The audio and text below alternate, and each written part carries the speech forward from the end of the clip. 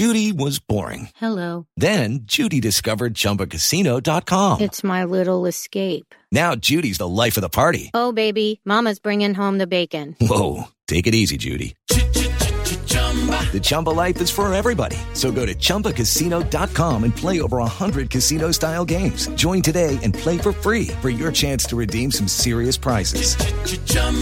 ChumbaCasino.com. No purchase necessary. Void where prohibited by law. 18+ terms and conditions apply. See website for details. Hello, it is Ryan, and we could all use an extra bright spot in our day, couldn't we? Just to make up for things like sitting in traffic, doing the dishes, counting your steps, you know, all the mundane stuff. That is why I'm such a big fan of Chumba Casino. Chumba Casino has all your favorite social casino-style games that you can play for free anytime, anywhere with daily bonuses. That should brighten your day a little.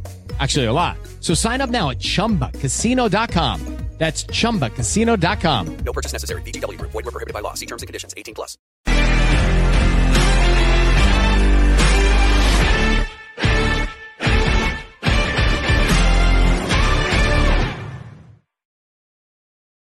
Hello, Welsh Forest Focus. This week it's great to catch up with a Nottingham Forest fan who's a friend of the show and comedian Matt Forde.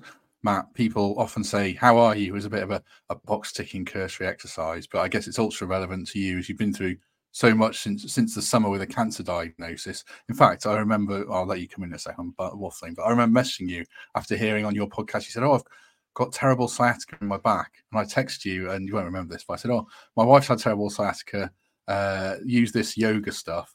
And you're like, "Oh, that's really interesting, thank you." And then the next thing I read, you've been in hospital for 10 weeks, you've had spinal cancer, you know, your life's changed. So yeah, you've had a lot going on. So how are you? I'm very good, thank you.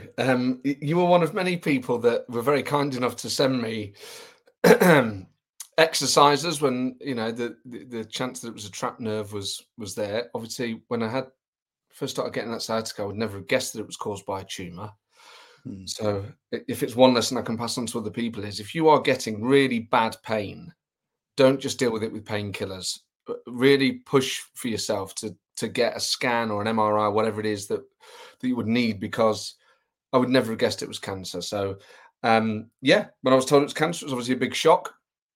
I was doing the Edinburgh Festival at the time, and then very quickly I was having conversations at the Royal National Orthopaedic Hospital in Stanmore in North London about having it surgically removed. Very quickly, you don't know what they're going to tell you. You don't know how long, if they are going to tell you how long you've got to live or anything like that. And then before you know it, you're in hospital. It's been whipped out. You go through the experience of, as you can, you know, it's a very big operation. I have a huge whacking great scar on my back. You just, as a patient, I think you're just dealing with the physical trauma of it. It's almost just like clinging onto a fairground ride or to a boat in choppy water that really you're not thinking about a great deal. A lot of the time, you're just really not even day to day or hour to hour and minute to minute at times. And at times during that 10 weeks, it was very, very difficult. But on the whole, it was this amazing experience where I just think I'm very lucky to have had cancer, to have caught it, lucky to have caught cancer early, lucky to have come out of it with some physical changes. But really, compared to what many people experience when they find cancer in their body, I feel like I've had a very lucky outcome. And it's just great now to be, I was discharged just before Christmas. And it's just so cool to be getting back into work and doing things and thinking about things other than just, am I in pain and what does my body need? Has it been like a mental whirlwind for you as much as a physical whirlwind for you? Because I remember I sound like a total fraud whenever I say I had cancer. I mean, I did, but I had this very lucky, found it even earlier than you. I had surgery. I lost part of a kidney, no chemo, no long-lasting effects. This hoping to get the 5-year all clear very soon. But going back to, you know, diagnosis and telling family and like the mental whirlwind it was, I was 36. So just life comes at you fast type thing. Has it been like just that experience of reevaluating everything for you? Or have you been able to take in your stride, or has a lot of it not even hit you yet, do you think? Yeah, I think maybe it hasn't hit me yet. Although I think when you're in conversations about it with the specialist that's going to operate on you and you don't know what they're going to say next, you are rapidly kind of trying to figure out what is coming next, whether they're going to tell you that they can't operate or whether you just don't know what they're going to say. So you're starting, then you fear the worst, obviously. So then when it's not the absolute worst, that's a huge relief. Not to minimize then what you are then put through. But I think it's almost too soon for me to have fully processed it, really. But I don't really want to dwell on, I'm not the type of person to dwell on the harder elements of it. I just think it's a really nice feeling to have come out feeling like, compared to other people, it's not been too bad. And that is how I genuinely feel. And the 10 weeks I had in that hospital were amongst some of the most wonderful experiences of my life. So a lot of it was just so positive, even though my body was in physical trauma. I was in terms of my spirit, most of the time I was very good. The thing that I struggled most with was nerve pain, which I really struggled with in the middle weeks of it, where I was just in terrible, terrible pain all day long for 3 weeks. And that was, at that point, that was soul crushing, really. But then that time passes. And again, it's another good life lesson that whenever you think things are really bad, they do pass. They do. And people may tell you that they do. And at the time, you sort of deep down, you know that it will get better. But until it does, you think, well, what if I'm the only guy? What if I'm the only guy who's left like this forever? And thank God I'm not.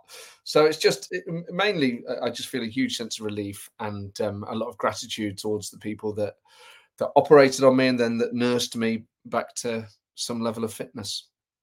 We had lots of messages before from people saying, "Oh, give Matt our best as Forest fans." I mean, are you? I know you're back in work to some degree on the radio. Are you looking to get back to all your podcasts that you're on, stand up and everything? Comedy, is that going to be back on the agenda in time as well? Hopefully.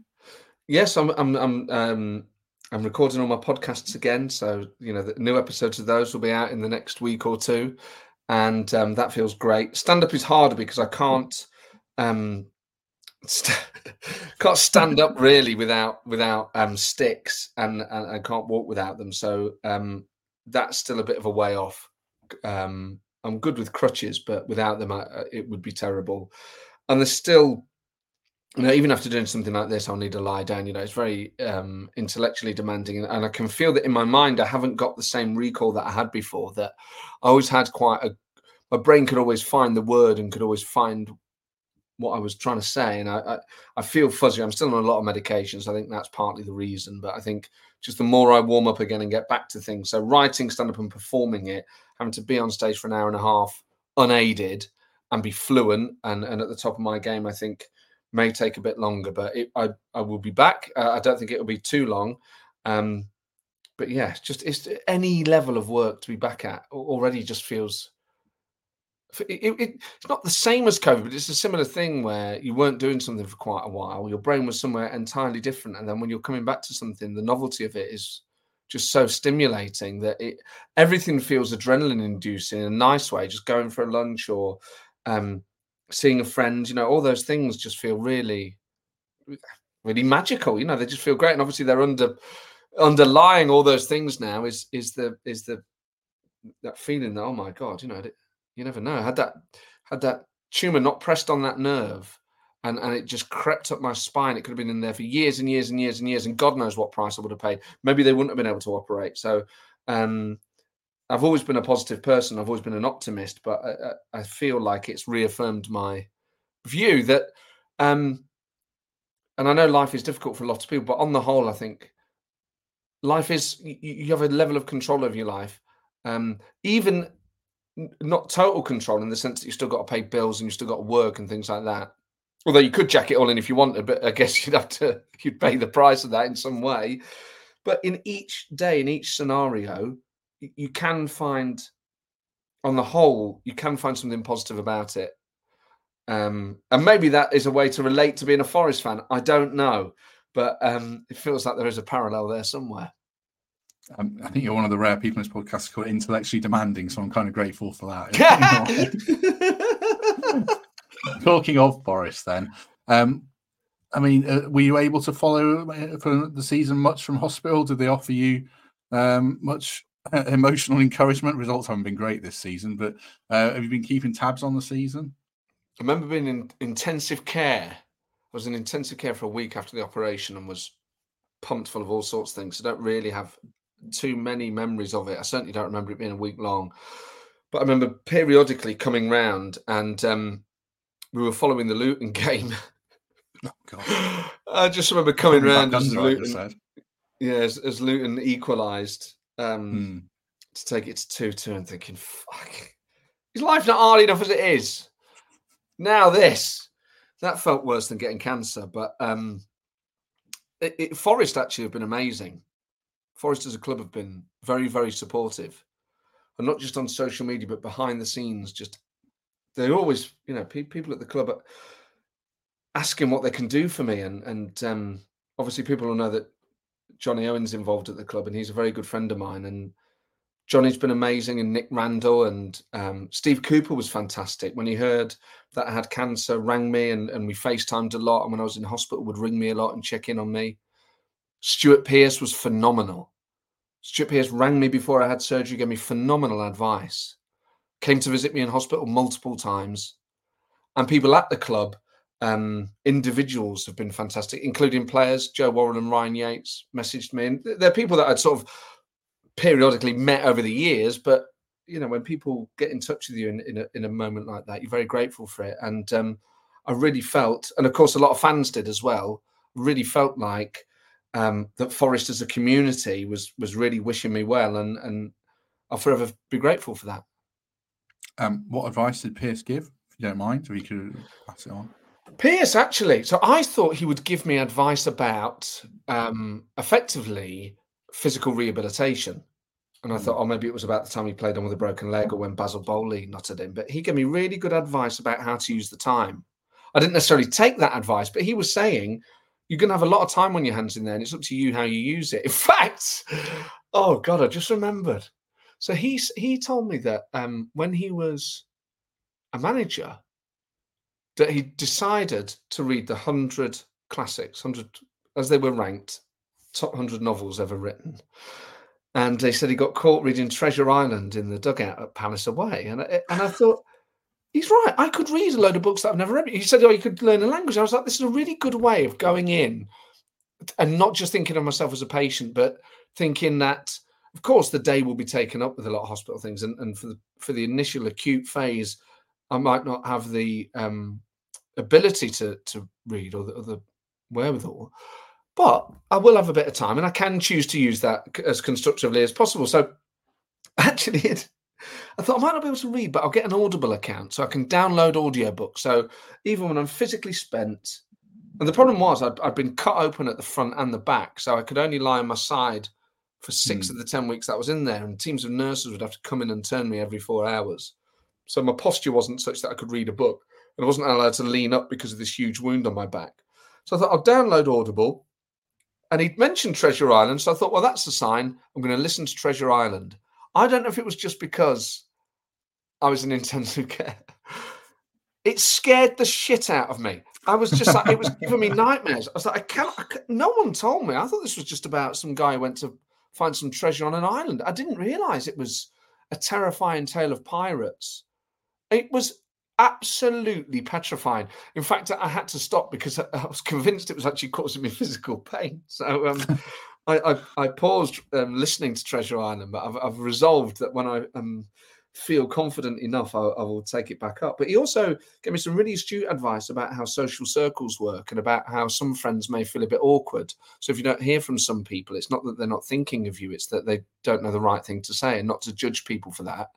And sometimes to reach out to them. So he's, as you would imagine, he's an exceptionally wise individual. And I just thought those bits of advice were really, really helpful and really positive. And he just a very, very funny man. And you can't believe, as a Forest fan, that as he was at the time, Steve Cooper, the manager, was reaching out so often and spending so much time talking to me, and that certainly for me and for many Forest fans, our greatest ever player, maybe, just in terms of an icon, is then going out of the way. And then on top of that, people at the club, people like Johnny, people like Nick, and so many fans were taking time out of their day to message and to wish you well. And I think I took genuine strength from that. Whenever anyone's going through, I mean, that would be another lesson is if you know someone who's going through anything, big or small, and you think, oh, should I message them or not? Message them. Just message them. They might not reply, but I think when you're going through something and people get in touch with you and just say, I'm thinking of you and I'm wishing you well, I would take some level of strength from that. I mean, I don't believe in God anymore, but when people would tell me they were praying for me, I took something from it. Just knowing that anyone out there is wishing you well on any level when you're going through the most difficult period of your life really does do something. It's just a little pick me up. It is just like a little flutter of something that you feel. So, to everyone who listens to this podcast who got in touch with me and or messaged me on Twitter or whatever, thank you very much. Has your outlook changed at all on Forest in terms of, I mean, football essentially, it doesn't pay the bills. It should be a bit of fun, but it gets much more than that. I mean, it's not meaningless because of like the mental aspect of it. I'm a big believer in. But have you changed how you view Forest and how you support them now based on your experience or not? I'm just as obsessed as I ever was. I mean, I've always believed that football is more than just a game in the sense that what it means to people and what it does, but also just for escapism, there's nothing like it. You're watching an entirely improvised hour and a half's worth of sport, and it could go either. It's magic. So watching football in hospital, watching not just Forest, but any game was just great. Super Sundays were just the best days in there. Often friends would come and watch them with me, and it was. That's 2 games, and you think, right, for a Sunday, in a way, you feel less pain because, periods when I was in there, I was on a lot of painkillers, but at times they really couldn't give you much more unless they were going to put you back in intensive care. And you do have to sometimes try and do what you can with breathing exercises and some level of like mindfulness. I mean, it's deeply despairing to be told that, but anything that took you out of it or just distracted you for a bit really helped. And obviously in football, unless someone gets injured, you're in having surgery on bone and then someone breaks their leg, then maybe that might just take you back in there. But on the whole, actually, you're completely elsewhere for an hour and a half. So 2 games on a Sunday, just like, well, those days were especially important. And they are, to people who love it. And it is... I mean, I think I could genuinely make the case that every Sunday I was in less pain as a result of it. So football has the huge potential to do good, and not just where football clubs do a lot of good in the community and everything else, but it's something that engrosses you. And that would be true for music as well as books and films and everything else. But yeah, I think there's nothing like football, because a good game of football, when it's completely engrossing and you know that this hasn't been written, is something very special. Have you got back into your FPL team? Because I remember when I was in hospital for a couple of, I think it was only a couple of days, and I was listening to you about do something important, do something useful. I started an FPL team and then I've become way too obsessed with it. And obviously you had the podcast and had to drop the FPL aspect of it. But are you back into it now? Now you've had the time on your hands? I was doing really well before I went in, and then for the first bit, I was really good at it. And then when I had those middle weeks where I was just in agony, I couldn't really interact with anything. So I fell away, but now that I'm back into it, so I tumbled down the leagues, but now I'm back in, and now that I'm being more attentive, I'm climbing up again. Look out, John Richardson. So you mentioned Cooper a couple of times. I know you like loved him as a manager, as a bloke, as so many of us did. So when he went, how did you feel? Did you feel like it was the right time for him to move on, or were you just absolutely gutted by it and all the stuff that he'd achieved was now, a chapter in the past for the club, or not? I think it was really difficult because, half the chants at the ground were about Cooper. You must have like, what are we going to sing now? Not that I was able to go, of course, but it was just gutting, wasn't it? I think it was just gutting for everyone. I can't imagine anyone really was happy about it. Even people who thought it was time. No good, really. It was just. You want any Forest manager to succeed, obviously, but given what he'd done and given the way in which he'd done it and the way that he'd been with us as fans, as a collective, just wanted him to succeed more than anyone else since Psycho had been at the club. So I think it was very, very difficult. But football's I think what's amazing is you can look back on that, and obviously it was rapid. Equally, other managers might have been sacked before he was, and you think about the time the previous year, and then in a way, what's quite nice is life does move on, and that's like an important lesson for us all. Is obviously I was in a position where I was really, for a moment of time, I'd really had to think about life and whether mine was going to be shorter or a lot shorter than I thought it was going to be.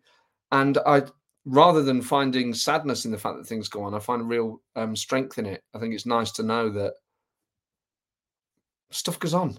Stuff, and for better or for worse, you move on to the next phase, and that's difficult for all involved. But you do move on, and I think Nuno, particularly the Newcastle and the Man United game, and then the West Ham game, you think, oh man, I'm already starting to do my head in because I was just about to say, I think we'll definitely stay up. And then you're like, why are you going to torture? It's just so difficult because no one knows what's going to happen with any punishment for the financial side of things. And then I just keep thinking, I mean, this is the problem, is that I guess every fan goes through this, but with Taiwo, Elanga, Hudson-Odoi and Morgan Gibbs-White, you've got effectively a front four that are lethal. And none of the teams around us have anything like that. Whether that actually counts come the end, I don't know. But I feel very optimistic about Forest. I feel very positive about us. And you think it's not, and then you think of like Murillo and Danilo, and you just think, if we'd have had a really good goalkeeper from the start of the season, I think it would have been very different. So now I'm going to do that really dumb thing of going, not just do I think we'll stay up, but I'm already thinking we might get mid-table next season. Like already starting to overreach again. But how can you not? How can you not get excited about those four? They're phenomenal. So as worried as I am and as nerve-wracking as it is, and it's horrible to be back in this situation again, I still think there's a lot to be positive about. Step into the world of power, loyalty, and luck. I'm going to make him an offer he can't refuse. With family, cannolis, and spins mean everything. Now, you want to get mixed up in the family business. Introducing The Godfather at ChumbaCasino.com. Test your luck in the shadowy world of The Godfather slot. Someday, I will call upon you to do a service for me. Play The Godfather now at ChumbaCasino.com. Welcome to the family. No purchase necessary. VGW Group. Void where prohibited by law. 18+. Terms and conditions apply. With the Lucky Land Slots, you can get lucky just about anywhere. This is your captain speaking. We've got clear runway and the weather's fine, but we're just going to circle up here a while and get lucky. No, nothing like that. It's just these cash prizes add up quick. So I suggest you sit back, keep your tray table upright, and start getting lucky. Play for free at LuckyLandSlots.com. Are you feeling lucky? No purchase necessary. Void where prohibited by law. 18+ terms and conditions apply. See website for details. Hello, it is Ryan, and I was on a flight the other day playing one of my favorite social spin slot games on ChumbaCasino.com. I looked over at the person sitting next to me, and you know what they were doing? They were also playing Chumba Casino. Coincidence? I think not. Everybody's loving having fun with it. Chumba Casino is home to hundreds of casino-style games that you can play for free anytime, anywhere, even at 30,000 feet. So sign up now at ChumbaCasino.com to claim your free welcome bonus. That's ChumbaCasino.com and live the Chumba life. No purchase necessary. VGW Group. Void where prohibited by law. See terms and conditions. 18+. Yeah, they're probably the last two games have summed it up. Like, I remember the title for our podcast after the Newcastle one was "Are Forest going down?" Basically, because they keep making the same mistakes. And after being West Ham, it's, can they push on because they've just won a game? And you kind of veer from those extremities. But yeah, we do have a good team, and the numbers back it up. We discussed this on a recent episode, but like, if we'd had a better keeper, then we'd be higher in the league. We'd have conceded. Definitely. I think between them, they've conceded 10 more goals than they should have, without getting too down on Ricardo Moss and Turner. But yeah, there's definitely the makings of a good team there. I mean, last time we haven't been on this season. So of the signings that have come in since last summer, which ones have you kind of immediately fallen in love with and will be absolutely devastated should they leave? I think Elanga's class. Murillo. Hudson-Odoi. I mean, obviously everyone remembers Hudson-Odoi being talked about as like the saviour of England at one point. So then when whatever went on at Chelsea and elsewhere, you always thought, well, he can't have just lost that talent. So when he came to us, And just seeing the way that he's grown game by game is I'm just so obviously I'm happy that he's done it in a Forest shirt. I'm really happy for him because it just goes to show that in life you can be maybe you're just not the right fit in a particular place, or a particular manager doesn't like you or whatever. It doesn't mean that you can't then still go on and have success or do something with your life. So it's just great. He just looks so happy to be at Forest and playing the way he's playing. Elanga, I just think, is phenomenal. And obviously, when we sold Brennan, you think, oh, who's going to give us that level of pace? And now you see him giving it to us. And I think you could argue he offers us a bit more than Brennan offered us. So he's great. Murillo is just absolutely sensational. Absolutely fantastic. So I think I'd say Elanga and Murillo and Hudson-Odoi are the three that I really, of the newer ones that are already Forest legends. Yeah, Murillo could be. I think he's amazing. He's got the Des Walker thing about him, and a totally different player, but you just don't beat him one-on-one, and he's just reading of the play. It's just ridiculous. Just let me take a second to thank our sponsors, because I need sponsors to make this work, basically. Yeah. So thanks very much to Trent Navigation. This is Wednesday night. I don't need to say anymore. Man. Yeah. And not just great beers, but immaculate inside. Cobs on the bar. What more do you want? I would say it was well priced as well. And then, obviously, as you know, the big shed outside and what they've done on match days is phenomenal. That's become, when I first started, as a kid, I never really heard of the Trent Nav as like a big place to go. And then the last few years, it's really grown in stature as a pre-match place to go. I love it. And I love the fact that it's on the way to the ground. And I just love everything they've done with it. It's great. I think I'll just clip that up and play it into a few episodes now. I'm sorry if I interrupted your ad read. No, it's better than mine. Oh, God, I do some terrible ad reads on this. I did one recently with Darren Fletcher was on, and he was just laughing at me because I just made a terrible hash of it. But, live radio, live podcasting. That's right. It's all out there. Yeah, it can all go wrong, certainly. Yeah, true. Right, I don't need to do any more promotion for this episode, because Matt's done better than I definitely could have done. Are you worried by the spectre of relegation at all then? Because I know, you're great mate with John Richardson, and he's probably saying to you, oh, I'm loving this season because we're winning and there's no VAR and all the nonsense that goes with that. But really, I don't even know the Championship exists. I've said this before. No, it's like the Premier League is everything. And if we go down, it'll be different. But yeah, the spectre of relegation terrifies me still, partly for the financial aspect of doing this, but from the football aspect as well. How are you feeling about it? Are you not too bothered, or you think we're still in big trouble? We're in trouble. I just can't figure out. I think Sheffield United and Burnley are gone. God knows what happens with points with Everton and everything, and with us. That is obviously chaotic. But if I look around, obviously Everton, until they got the points deduction, were doing all right. So you have to slightly feel for them, really. I think we're better than the teams around us. I really do. And I think we've got more. And obviously, Taiwo was out for so long. So now that he's back and he's scoring goals again, I kind of think, deep down, I think we'll be all right. I think we'd only go down if we got a points deduction. Yeah. And depending on how many it was. You can't see it being 10 if it's just a 1-year infringement. So, yeah, I think if we don't get a points deduction, we're definitely safe. Oh, why? Am I saying how many points? We've discussed this on the podcast a lot. How many points could we take the hit and still be fine?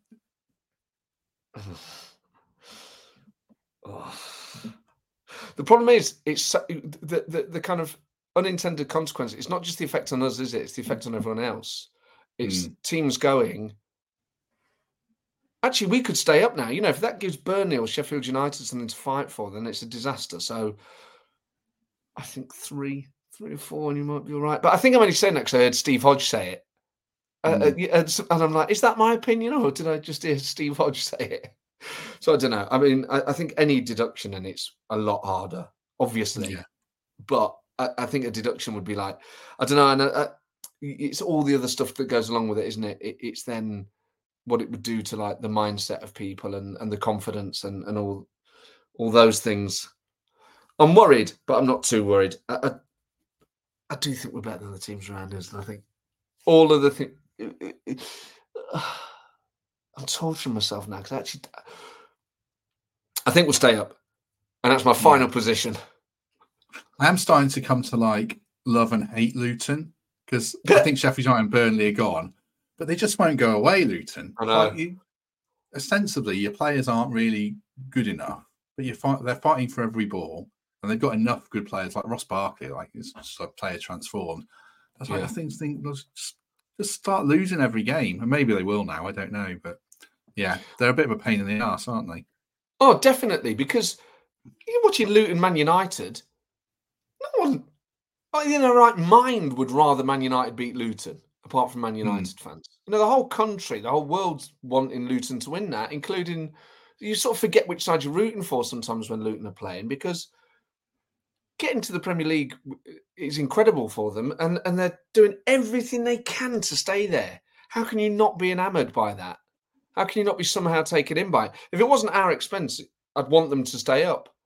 But it may well be, so fuck them. Yeah, I think they might. I mean, I look at Palace still and Brentford and Everton. I think there's other teams around us. Maybe Luton can stay up and we can stay up. I'm not sure.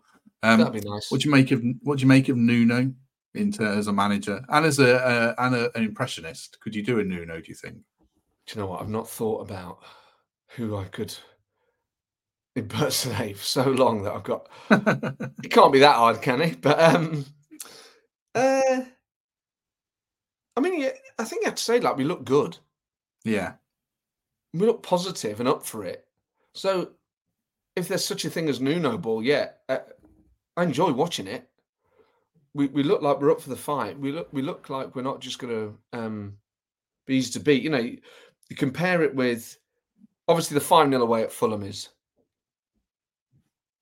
one of the worst Forest performances we've ever seen. That is rock bottom, really. Probably since the League One times, or since the last game of the season in the Championship a few years ago when we missed out on goal difference when it all fell to pieces. Compared to that, it's fantastic. But obviously, the way we played against Wolves soon after was much better. So we were getting better performances under Cooper. But I think the way he's got us playing football is brilliant. So that gives me a lot of confidence as well. And I think a lot flows from the manager, and he seems to be a very impressive person. When you look back at that Fulham game, it shows how there's always a way back for a player, I think. Because there were a few players there I thought, if they don't play in a Forest shirt again, I'm not fussed. Because I thought they down tools. But then you look at, how, Dominguez was one. I think he's done great. Olerain has done great. Sangare got hooked at half-time as well. And we haven't really seen the best of him, I guess. But does that game show that no matter how badly it goes, there is always a way back for players if they knuckle down? Yeah, and obviously, players are human beings, and it was all a shared. Cooper was there at the end, sort of taking the blame you felt and apologising, but really it was good for the players to apologise as well, really. And in any workplace, there'll be people who are more motivated or less motivated. There are some people that clearly, after a period of time, are less motivated by what being a footballer brings, depending on who's in charge or whatever. And sometimes having a new manager with a different way of doing things suits players. And sometimes it's just a bit of a reminder of who pays their wages and what the hell's going on. I think there's always a way back for people. Definitely. As livid as sometimes we get watching them. But in a way, that's more annoying because you're like, well, if you can do it now, why don't you do it then? But then you never know. The one thing that after doing this sort of job and listening to a lot of football podcasts, you'll often hear stories from players going, I'd just found out my dad had died or my mum was ill or whatever. And you think, we sort of presume that they've got nothing else going on in their lives, or that because they get a good wage that those things shouldn't affect them. That's madness. These are young people and pressure gets to them. Things going on at home get to them. It's not just about who the manager is. There are other pressures on those people's existences that we often don't know about. So I think sometimes as well as fans, we just need to slightly be more not you pay your money, and if the team aren't putting in a good enough performance, you're entitled to your opinion. Obviously, we've all been livid with Forest players and teams at various points in the past, but now I definitely think I'm more inclined to think, as annoyed as I'll get inside the stadium or watching on telly, I always try and think there might be other stuff going on here. They're still human beings, and I don't know the reason behind. Sometimes someone's, you only need to look at that interview with Dele Alli and when everyone was wondering what had happened to his form and the reasons behind that. You think, well, we don't know what are going on with what are often young men miles away from home, got a very international squad. It wouldn't be unusual. If you'd said, look, there's this 20-year-old kid and he's from one side of the planet, he gets plonked on the other side where the weather's terrible compared to this lovely climate he'd been used to. Do you think it would take him a long time to adjust in any line of work? You'd say yes. And yet in footballers, we're like, you've got to be brilliant now and all the time, otherwise you're a terrible person. You think, well, despite that, obviously the money that they're paid is sort of often is justification for the outrage. And sometimes players are lazy and rubbish and they don't try as hard, and that's infuriating. But I think sometimes that, or at least maybe I'm being too charitable, I sometimes think there might be other stuff going on. I'm going to try and chill out a bit. No, I think you're right. I think I sit here 6 days a week and talk about it, and sometimes you don't appreciate, it's a bit of a cliche about confidence, but Kelvin Wilson was on here asked about that Fulham game, and he said he thought it was mostly confidence. Lewis said the same, Lewis McGugan. And Michael Dawson was on here, and he said, there was a stage in my career where I couldn't pass the ball 5 yards without thinking it was going to go awry. And I guess we forget that. I mean, have you ever had that in your career? Stand up, you're testing out jokes the first time, they bomb, and you think, I can't do this. That imposter syndrome where you think, I don't belong at doing this. Have you ever had that, I guess? I never really had imposter syndrome. And I guess what's different about comedy is obviously when you first start, it's a bit harder because you're trying to figure it all out. With sport, obviously, players come in and out of form in a way that comedians tend not to, is that, you tend to figure it out. And then obviously your constant routines might get better, but they very rarely get worse. You very rarely start off with an idea that gets worse each time you do it because you just stop doing it. It's just, you're constantly on a way of improving things. So I can't really relate to it in that way, but I think what you can relate to is confidence at work in other places or in friendships or in relationships. Or I've worked on shows where certainly, stand-up is an individual pursuit, so that's different. It's more when you've worked on TV shows where it's like there's a number of you writing, and obviously you want to be getting as much, if not more, stuff in a show each week than other people, because you're justifying your place or you feel that that's the way to justify your place. So I can identify with it from that point of view of you certainly need, I think, in life to be feeling the results of things or seeing the results of things in order to gain confidence. And then it becomes self-fulfilling, is you get more confidence and then you are better at it, and that makes you more confident and so on. But if you go through a period where you feel like I'm not getting stuff on, or in footballer's sense, not scoring goals, or you can't pass it because the crowd are on your back or whatever, I can relate to that in a very, very small way. But obviously I don't have, every time you write a joke in a writer's room, there aren't 30,000 people booing or cheering or cheering. That's true. You step up to read a joke out and everyone goes, "Oh, not this guy." That does happen sometimes, but yeah, rarely. Obviously, you haven't been to a game in person for a long time. I assume you probably missed that. Are you hoping to get back next season, maybe? Is that not something you've been able to think about yet? I'd like to think. I'm hoping I can get to a game this season, but I'm just not rushing anything. I have missed it. I see videos, and when you're on, you watch it on telly. There's nothing like being there. There just isn't. So for all the years that I've not lived in Nottingham, there's no substitute for being there all the time. You're just more part of it. The thrill of live sport when you're there is just fantastic. And being at the Forest ground, and it feels like home, doesn't it? Like your emotional attachment isn't just to the club, but to the place, and specifically that part of Nottingham, and the feeling you get when you walk over Lady Bay Bridge or Trent Bridge.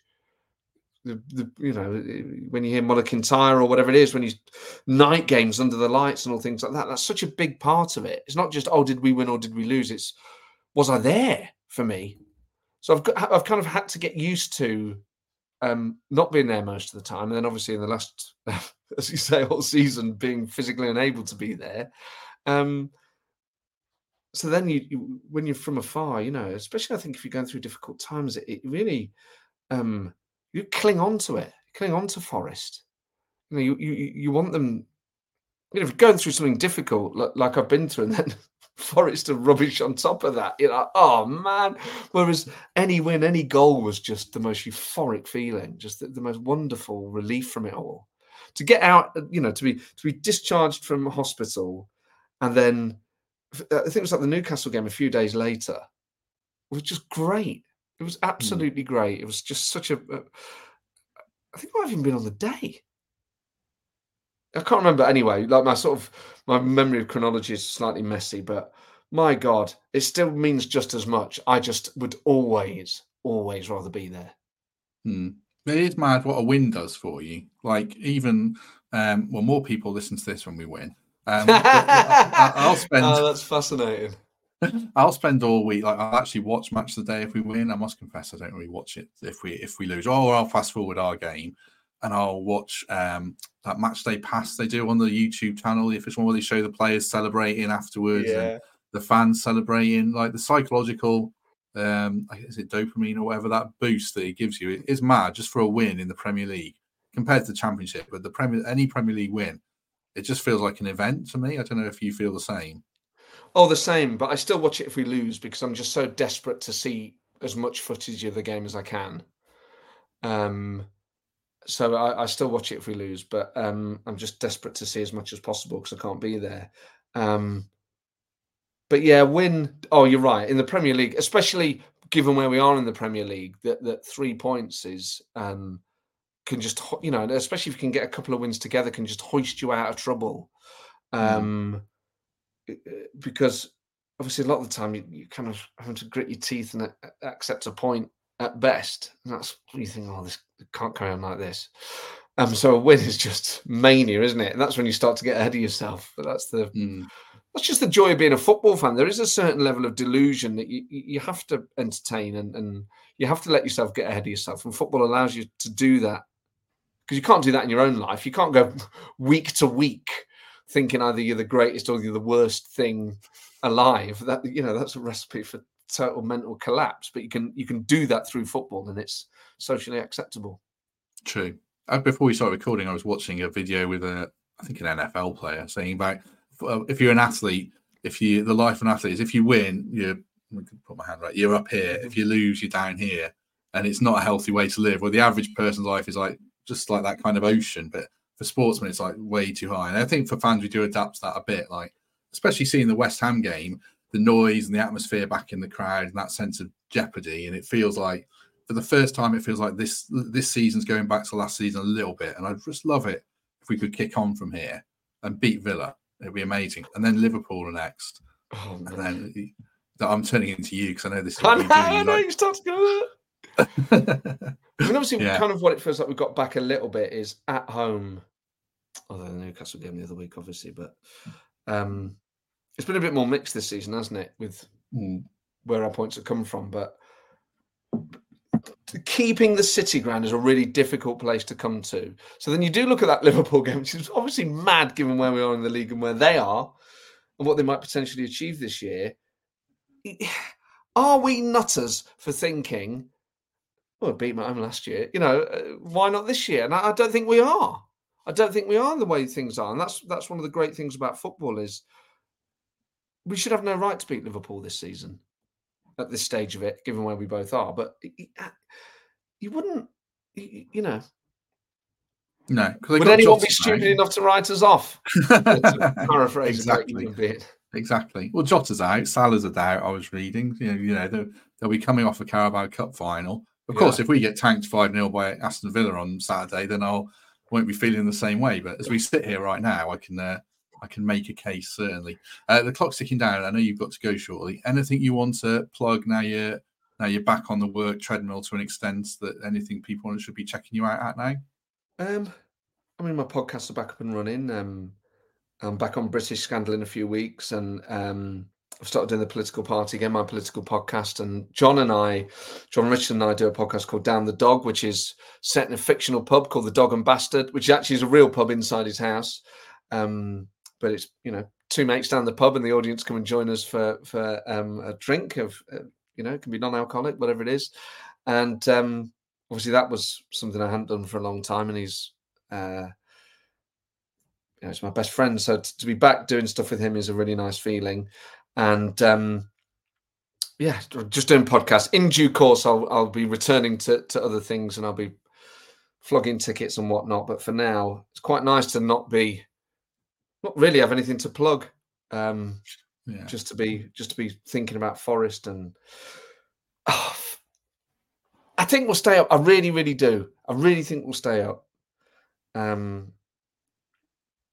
We have to believe that, and not just because anyone has to think that of their team, but given the way we play and the way we look and the other teams around us, you think,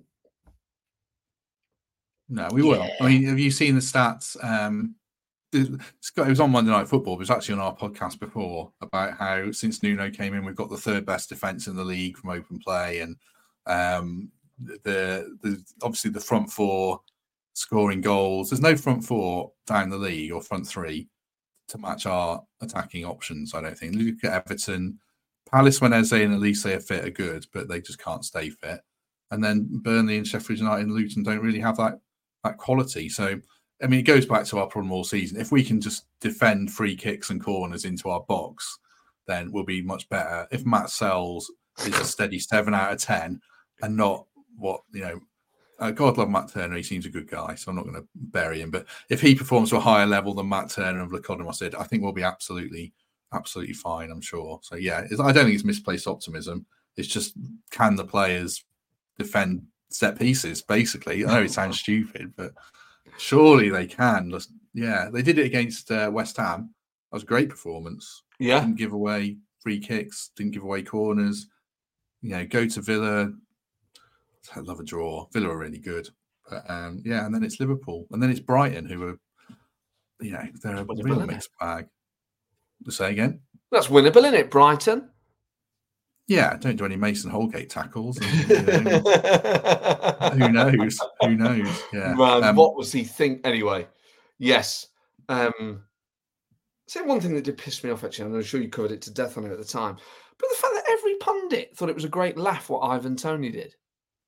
Oh, yeah. It's cheated. It's funny because they're clever. You think, I can't live in a world like this sometimes. Well, since I do this with more people now, from when I worked at the Post, it was a bit of a split. So the pros, the ex-pros and the cynics amongst us were like, well, any Forest player would have done it. And then the others like Greg and Emily were like, that's cheating. You can't do that. So it depends which hat you have, I guess.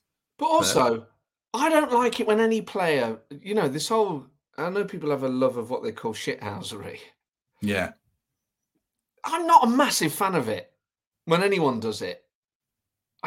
Winding people up, I don't, not that I'm some total purist, but I think if you went to school with people like that, they do your head in. Mm. You want to work with someone like that. Don't encourage it in football. Less shithousery, I say. Just, more greenhousery. Let's just, let's have players growing sustainable food for us all to eat. Yes, that sounds like something that could be tested in a focus group by a political party, I think. Greg Mitchell will be delighted that you're back. He's a Patreon member of your podcast with John Richardson, Down the Dog. Oh, so man. He'll be very pleased. That pub's real then, because I watched Meet the Richardsons and you were on it. I don't know if you enjoyed acting or not, but it blurs the lines between reality and comedy, fiction. But that pub's real then, is it? The pub's real. So their property in the show is not their real home or anything like that. Okay. But at their previous house, it was the old garage, he fully turned that into a pub. It was incredible. And in their where they live now, he's got like basically a huge back room that is now turned into the dog. It's got like a proper bar and like, those whiskey mirrors on the wall. The attention to detail is phenomenal. He's got old pub tables and old ashtrays, dartboard, pub carpet. It's magic. It's so cool. He's built basically a massive den, like even the way the telly's on the wall is like it would be in a pub. It's great. And sometimes he's in there when he records it. So it's a fully immersive experience. But Greg is, I just love seeing him at Forest matches. Such a love. I mean, obviously you're all a lovely bunch, but he's always very kind about the podcast that I make and stuff. So hopefully if I can make it to a game this season, I'll see him, or indeed you there. Hopefully so. He would love that. I would love that. Talking of Greg, so he's back on. Is he back tomorrow? No, he's back on Monday. Post Villa tomorrow, 10 a.m. Myself, Temps, Emily previewing the Villa game. Then Villa post match. On Friday as well, interviewing a guy called Ian Finch, who's a Forest fan, who is a producer for the BBC, who produces all the big outside broadcasts for sport and BT. And he works on Match of the Day, so we can finally find out about running orders and how the show works and why Forest fans, hate things being left out. So we can pick Ian's brain on that. So do join us for that. And as ever, if you've enjoyed this video, do us a favor, hit like, hit subscribe. You can consider being a channel member as well and give us a good review on iTunes. I do read them all, so it's all very much appreciated if they're 5-star reviews. So yes, there you go. Just about cover the video there. Matt, it's been great to have you on. I'm glad to see you're doing well, and it's quite inspiring, how you, tough times and coming out the other side, and it's good to hear the message that you're conveying to people around, well, get checked first of all, and reach out to people, and Forest are going to stay up. That's good as well. Yeah. And the other thing I would say, if it's all right, is as a result of my surgery, I've now got a colostomy bag for life. I've got stoma, and I have to catheterize myself in order to piss. And prior to the surgery, there were things I was really, really worried about, really troubled by, actually disgusted by, particularly the thought of having a stoma and having a bag. They're both totally fine. There were things that I really didn't need to worry about at all. If I think sometimes people might put off going to the doctors, or whatever, for fear of what might happen, or they might. It's not just about whether people specifically might end up with a colostomy bag or something, but I think it's often the prospect of things is far worse than the reality. I think once you've actually been through something and experienced it, it's usually never as bad. But yeah, I think if there's something wrong with you, whether it's a persistent cough or pain or just anything unusual, no one knows your body like you, is push for whatever scan or test it is you might actually need. Because it's far better to be a bit of a pushy patient and then you go, well, at least I got good news out of it. Because if it is something bad, there's no point.